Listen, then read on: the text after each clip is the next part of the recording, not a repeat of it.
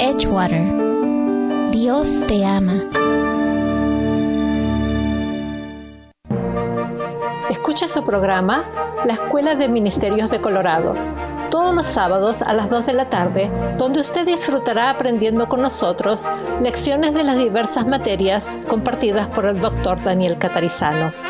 Recuerde, La Escuela de Ministerios de Colorado, todos los sábados a las 2 de la tarde, aquí en 1650 AM, Radio La Red, compartiendo la verdad en amor. Dios les bendiga. Les habla su servidor y amigo Luis Velo, invitándoles a que nos sintonicen en el programa de la Red Arvada. Estaremos hablando de la palabra de Dios, temas muy importantes para que edifiquemos nuestra vida juntos. Sintonícenos los días jueves a las 8 a.m. y 3:30 p.m. Recuerden, día jueves a las 8 a.m., 3:30 p.m. Red Arvada. ¿Perdiste tus llaves? ¿Ya no sirve tu llave de control o de chip para tu vehículo? ¿Te quedaste afuera y sin llaves? Llama a Heaven Locksmith, quien está a tu servicio, comercial y residencial.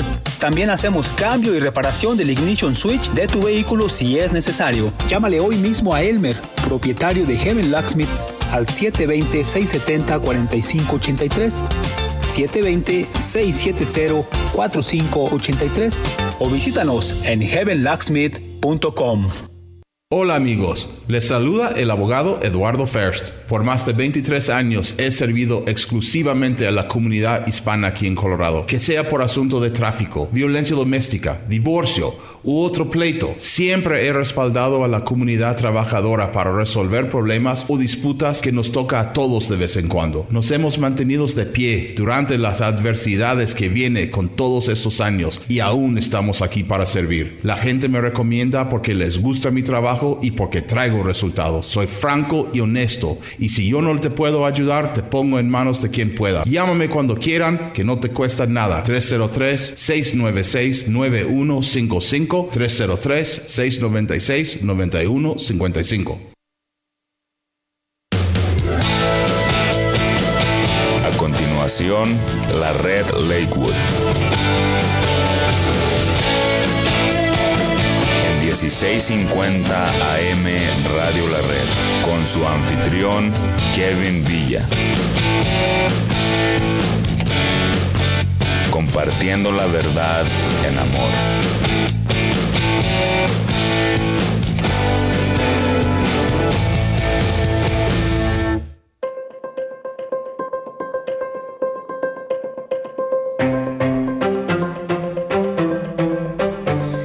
Gracias por acompañarnos en un programa más de la Red Lakewood. Estamos siempre muy contentos de saber que usted está en sintonía y oramos que estos programas les sean de bendición, que de verdad usted los esté considerando de edificación a su vida espiritual, al conocimiento de su fe y así poder estar preparados para practicar su fe.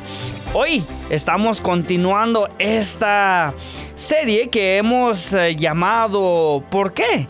Y dentro de esta serie estamos respondiendo varias preguntas que quizá usted ha tenido por mucho tiempo o quizá le han atravesado su mente y se le olvidó, o quizá simplemente pues usted no ha podido encontrar la respuesta a varias de las preguntas que pues le menciono, usted ha de ya tener. Hoy estaremos respondiendo la pregunta de ¿por qué ofrendamos? Y este sí es que va a ser un tema que le pedimos que ponga mucha atención, porque hay muchos conceptos erróneos de lo que pues el mundo dice por falta de conocimiento. Y bueno, por eso estamos aquí en la Red Lakewood preparados para responderle esta pregunta importantísima. El día de hoy Como le mencionamos, este programa es la Red Lakewood. Representamos la congregación de la Red Lakewood. Un saludo muy especial a nuestros hermanos de la congregación Lakewood, la Red Lakewood, perdón. Nos reunimos todos los domingos a las 4 de la tarde en punto y siempre tenemos la expectativa de estar reunidos, de alabar, adorar al Señor y de aprender de su palabra, escuchar al Señor a través de su palabra. Así que, bueno, estaremos comenzando leyendo 2 Corintios capítulo 9, versos 9 hasta el 15, para poder establecer esta base del tema el día de hoy. Estaremos leyendo este y otros pasajes bíblicos en la versión Reina Valera 1960. Y dice de esta forma: cuanto a la administración para los santos, es por demás que yo os escriba, pues conozco vuestra buena voluntad, de la cual yo me glorío entre los de Macedonia, que Acaya está preparada desde el año pasado, y vuestro celo ha estimulado a la mayoría. Pero he enviado a los hermanos para que nuestro gloriarnos de vosotros no sea en vanos en esta parte, para que, como lo he dicho, estéis preparados. No sea que si vinieren conmigo algunos macedonios y os hallaren desprevenidos, nos avergoncemos nosotros, por no decir vosotros, de esta nuestra confianza. Por tanto, tuve por necesario exhortar a los hermanos que fuesen primero a vosotros y preparasen primero vuestra generosidad antes prometida, para que esté lista como de generosidad y no como de exigencia nuestra. Pero esto digo: el que siembra escasamente, también segará escasamente, y el que siembra generosamente, generosamente también segará. Cada uno dé como propuso en su corazón, no con tristeza ni por necesidad, porque Dios ama al dador alegre. Y poderoso es Dios para hacer que abunde en vosotros toda gracia, a fin de que, teniendo siempre en todas las cosas todo lo suficiente, abundéis para toda buena obra. Como está escrito: repartió, dio a los pobres, su justicia permanece para siempre. Y el que da semilla al que siembra y pan al que come, proveerá y multiplicará vuestra sementera y aumentará los frutos de vuestra justicia, para que estéis enriquecidos en todo para toda liberalidad, la cual produce por medio de nosotros acción de gracias a Dios. Porque la administración de este servicio no solamente suple lo que a los santos falta, sino que también abunda en muchas acciones de gracias a Dios, pues por la experiencia de esta administración glorifican a Dios por la obediencia que profesáis al Evangelio de Cristo y por la liberalidad de vuestra contribución para ellos y para todos. Asimismo, en la oración de ellos por vosotros, a quienes aman a causa de la sobreabundante gracia de Dios en vosotros, gracias a Dios por su don inefable. Bueno, el día de hoy, como usted acaba de escuchar, estaremos platicando, respondiendo la pregunta: ¿por qué ofrendamos? Y este es un pasaje que es muy común cuando es el tiempo de las ofrendas, de los diezmos, en las reuniones. Bueno, entonces, ¿por qué ama a Dios al dador alegre? La motivación de dar con liberalidad viene de Cristo. Él se dio a sí mismo con liberalidad. 2 Corintios capítulo 9, versos 1 al 15, como acabamos de leer. Bueno, entonces, el ejemplo de Jesús motivó a los macedonios a imitar al Señor. El ejemplo de Cristo y el de los macedonios es un motivador más que suficiente para que nosotros demos con liberalidad. Pero por sobre todo lo dicho, el mayor motivador de nuestra acción de dar es un corazón enamorado del Señor. Cuando aprendemos lo que Dios dice por medio de Pablo, como leímos hace un momento, cada uno de como propuso en su corazón, debemos hacernos 2 preguntas. La primera es: ¿cómo nos proponemos darle a Dios? Y la segunda pregunta: ¿qué hay en nuestro corazón? Nuestra respuesta a la primera pregunta es que bajo la ley del Antiguo Testamento el dar, especialmente el diezmo, era una obligación y Dios lo recibía. Entonces, ¿cuánto más acaso no recibirá lo que le damos durante nuestra vida? Y nuestra respuesta a la segunda pregunta es que nuestro tesoro es el Señor y ahí es donde está nuestro corazón. Entonces vamos a darle un ejemplo. ¿Qué pasó con Caín y Abel? Caín tiene celos de Abel, quien puso a Dios en primer lugar. Y esto es interesante y debemos prestar atención a esto. Caín tiene celos de Abel porque vio cómo Dios abrió las ventanas de los cielos y derramó sobre Abel bendiciones sobreabundantes. ¿Por qué aparece en la Biblia tan temprano el caso de las bendiciones de Dios? Esa es una muy buena pregunta, ¿no cree? El mensaje es que el poner a Dios primero en nuestras vidas, el adorarlo de maneras muy prácticas, trae invariablemente bendiciones sobreabundantes, no solo a nivel material, sino en todas las áreas de nuestras vidas. Caín vio esto y tuvo celos de su hermano. En vez de imitarlo, y bueno, Dios le dijo a Caín que él también pudo haber tenido la misma experiencia de recibir las bendiciones de Dios, de que Dios se agradara de él como se agradó de Caín, su hermano. Pero Caín escogió lo malo, le hizo caso al pecado y pecó asesinando a su propio hermano. Jesús dijo que podemos asesinar a otra persona en nuestra mente y esto es pecado como si lo hubiésemos concretado físicamente. En Mateo 5, 21 al 26 usted puede leer esto. Bueno, entonces la siguiente parte es el diezmo y las ofrendas. Le explico antes de irnos a la pausa comercial. El diezmo, el 10% de los ingresos, la primicia, lo primero, lo mejor, lo más fresco. La Biblia nos enseña que debemos dar a la luz de la encarnación de Cristo. Hay creyentes que discuten si el diezmo debe ser aún el estándar de nuestro dar al Señor. El Nuevo Testamento menciona varias veces el diezmo. Quienes discuten esto por lo general desean demostrar que dar menos del 10% de nuestras ganancias está bien. Ahora veamos en 2 Corintios capítulo 8 verso 9 qué es lo que dice la Biblia. Porque ya conocéis la gracia de nuestro Señor Jesucristo, que por amor a vosotros se hizo pobre, siendo rico, para que vosotros con su pobreza fueseis enriquecidos. El sacrificio de Jesús dándose a sí mismo es ahora el estándar de nuestro ofrendar. Comenzamos con la base del diezmo y apuntamos a imitar a Cristo. Nuestra acción de dar debe ser inspirada e instruida por el regalo inexpresable de Cristo mismo. Preguntémonos esto. ¿Tratamos de dar lo menos posible al Señor o damos al Señor en vista de su sacrificio por nosotros? Dar al Señor no es una opción para los hijos de Dios y al mismo tiempo es un acto de gratitud voluntaria del corazón.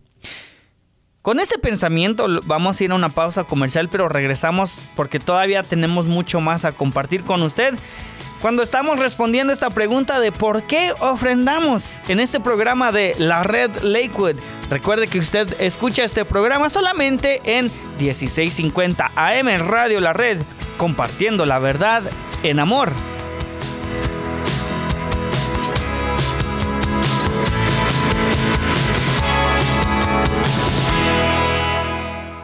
$16.50 AM Radio La Red, compartiendo la verdad en amor. Lyman, Jesús se interesa por ti. Té con Elsa. Mi nombre es Elsa Catarizano y Lilia Velo. Las esperamos para compartir estas palabras que el Señor nos está diciendo. Nuestro programa sale el martes a las 8:30 de la mañana y domingo a las 4 de la tarde. Compartiendo la verdad en amor. Dios les bendiga. Hola, nosotros somos tus amigos Oscar y Azul Pulido del programa Los Niños de la Red, el cual te invitamos a escuchar todos los sábados a las 10:30 de la mañana. Aprendemos sobre la Biblia y pasamos un tiempo muy especial y divertido. Dile a tus papás que te pongan el programa todos los sábados a las 10:30 de la mañana y también los domingos a las 5 de la tarde. Los Niños de la Red, aquí en Radio La Red. Te esperamos. MP Towing le ofrece servicio de grúa. Si se le dañó su vehículo en carretera, quiere llevarlo a su casa, a taller mecánico o a cualquier otro lugar, llámeme 720-410-1453. Yo, Miguel Palacio, le atenderé con mucho gusto y trataré su vehículo con mucho cuidado. Llámeme al 720-410-1453. Y recuerde que si tiene un vehículo que ya no quiere o no necesita, llámeme y yo se lo compro. Que tenga un excelente día. La Prensa de Colorado, un periódico 100% en español, con principios, valores y enfocado en la comunidad. Busca nuestra publicación todos los viernes, con publicaciones para la familia, actualizaciones sobre nuestro estado y país, deportes, columnas edificantes para nuestra comunidad y mucho más. Ya en su nueva dirección, 965 Platte River Boulevard, en la unidad E, Brighton, Colorado. Para más información, llámenos al 303-287-4105. 303-287-4105. Y en laprensadecolorado.com. La Prensa de Colorado, 100% en español, con principios, valores y enfocado en la comunidad. La Prensa de Colorado.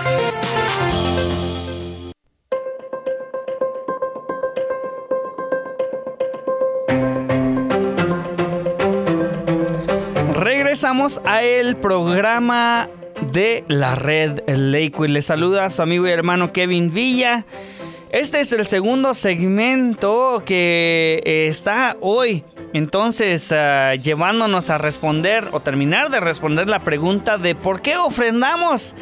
Sí, este es el tema que estamos abordando el día de hoy en este programa. Le pedimos que ponga mucha atención y también si tiene alguna pregunta tenga la confianza de escribirnos a las diferentes plataformas que usted puede encontrar muy fácilmente a través de radiolared.net o llamarnos al 720-325-7282. 720-325-7282. Este programa representa la congregación de la Red Lakewood. Y estamos continuando este tema que le habíamos mencionado. Habíamos dejado unas preguntas antes de irnos a esta pausa comercial que ya sucedió. Entonces le habíamos pedido pensar, ¿tratamos de dar lo menos posible al Señor o damos al Señor en vista de su sacrificio por nosotros? Y habíamos dicho que, dar al Señor no es una opción para los hijos de Dios y al mismo tiempo es un acto de gratitud voluntaria del corazón. Nuestro Señor Jesucristo espera y requiere que le demos. Mateo 6:2 dice, cuando pues des limosna, no hagas tocar la trompeta delante de ti como hacen los hipócritas en las sinagogas y en las calles, para ser alabados por los hombres. De cierto os digo que ya tienen su recompensa. Jesús dice, cuando ustedes den, no si ustedes dan. Dar no es una opción, es esencial, muy importante. Dar si queremos no es una enseñanza de nuestro Señor. Nuestro Señor manda que demos por las razones correctas, no para ser vistos o admirados, no para negociar con Dios, no bajo manipulación, no con tristeza. Mateo 6:1 dice, guardaos de hacer vuestra justicia delante de los hombres para ser visto de ellos. De otra manera no tendréis recompensa de vuestro Padre que está en los cielos. Debemos examinar nuestros motivos, amigo, amiga, hermano, hermana. Debemos dar para la gloria de Dios y el bien de su obra. Debemos buscar la aprobación de Dios al dar, no la de los hombres. Pero esto no debe llevarnos a temer que los administradores sepan cuánto damos al Señor, creyendo que ellos nos van a juzgar por la cantidad que damos o creyendo que solo Dios debe saberlo. Estamos buscando la aprobación de Dios, no la de los hombres. Pero los hombres, las personas a quienes Dios encargó el don de administrar, deben saber cuánto estimar para administrar. En el libro de los Hechos de los Apóstoles, la iglesia traía sus diezmos y ofrendas y las ponía a los pies de los apóstoles. Esto era un acto visible y no era hecho para ser vistos, pero tampoco era hecho en secreto. La Biblia dice que luego se repartía para las necesidades, etc. Bueno, el diezmo en el Nuevo Testamento, ahora sí, la pregunta que muchos se han de estar haciendo. Ayuno 2 veces a la semana, diezmo todo lo que gano, es lo que dice Lucas 18:12. Y con este pasaje no hay mucho problema, pero nos sirve de contexto histórico para entender lo que pasaba en los días de Jesús. Pues en los días de Jesús no se habló mucho del diezmo porque se daba con jactancia y lo decían públicamente, como este fariseo que estaba orando en voz alta en medio de la congregación. Y le voy a leer Lucas capítulo 18 verso 12. Dice así: ayuno 2 veces por semana, doy diezmos de todo lo que ganó. Y esto usted lo puede leer en el capítulo 18, esta parábola del fariseo y publicano, el del verso 9 hasta el 14. Bueno, tomemos esta parte, es lo que estamos platicando. Los fariseos eran fanáticos de dar el diezmo, no solo de lo que ganaban, sino también de los arbustos casi sin valor como la menta, el eneldo y el comino. ¿Daría Jesús los diezmos? Es una pregunta. Indudablemente sí. De otro modo, hubiese sido atacado públicamente de parte de los escrupulosos religiosos de la época por infringir la ley de este aspecto. Mateo 23:23 dice: ¡ay de vosotros, escribas y fariseos, hipócritas! ¿Por qué diezmáis la menta y el anís y el comino y dejáis lo más importante de la ley, la justicia, la misericordia y la fe? Esto era necesario hacer sin dejar de hacer aquello. Lucas 11:42 dice: pero ay de vosotros, fariseos, que diezmáis la menta, la ruda y toda hortaliza, y pasáis por alto la justicia y el amor de Dios. Esto os era necesario hacer sin dejar de hacer aquello. Ahora, este es el primer tropezadero de muchos. ¿Está Jesús aprobando o desaprobando los diezmos? Acá la cuestión es que algunos argumentan que por estar el verbo en pasado era necesario, se deduce que ya no es necesario. Pero aunque parece muy gramatical este argumento, la misma gramática desenmascara la falacia. Bueno, en la estructura gramatical de estos versos tenemos 2 partes, una con 2 afirmaciones o proposiciones y otra con 2 comentarios o juicios a estas proposiciones. Las proposiciones son: diezmáis la menta, el anís y el comino. Lucas dice: diezmáis la menta, la ruda y toda hortaliza. La segunda proposición es: dejáis lo más importante de la ley, la justicia, la misericordia y la fe. Lucas dice: pasáis por alto la justicia y el amor de Dios.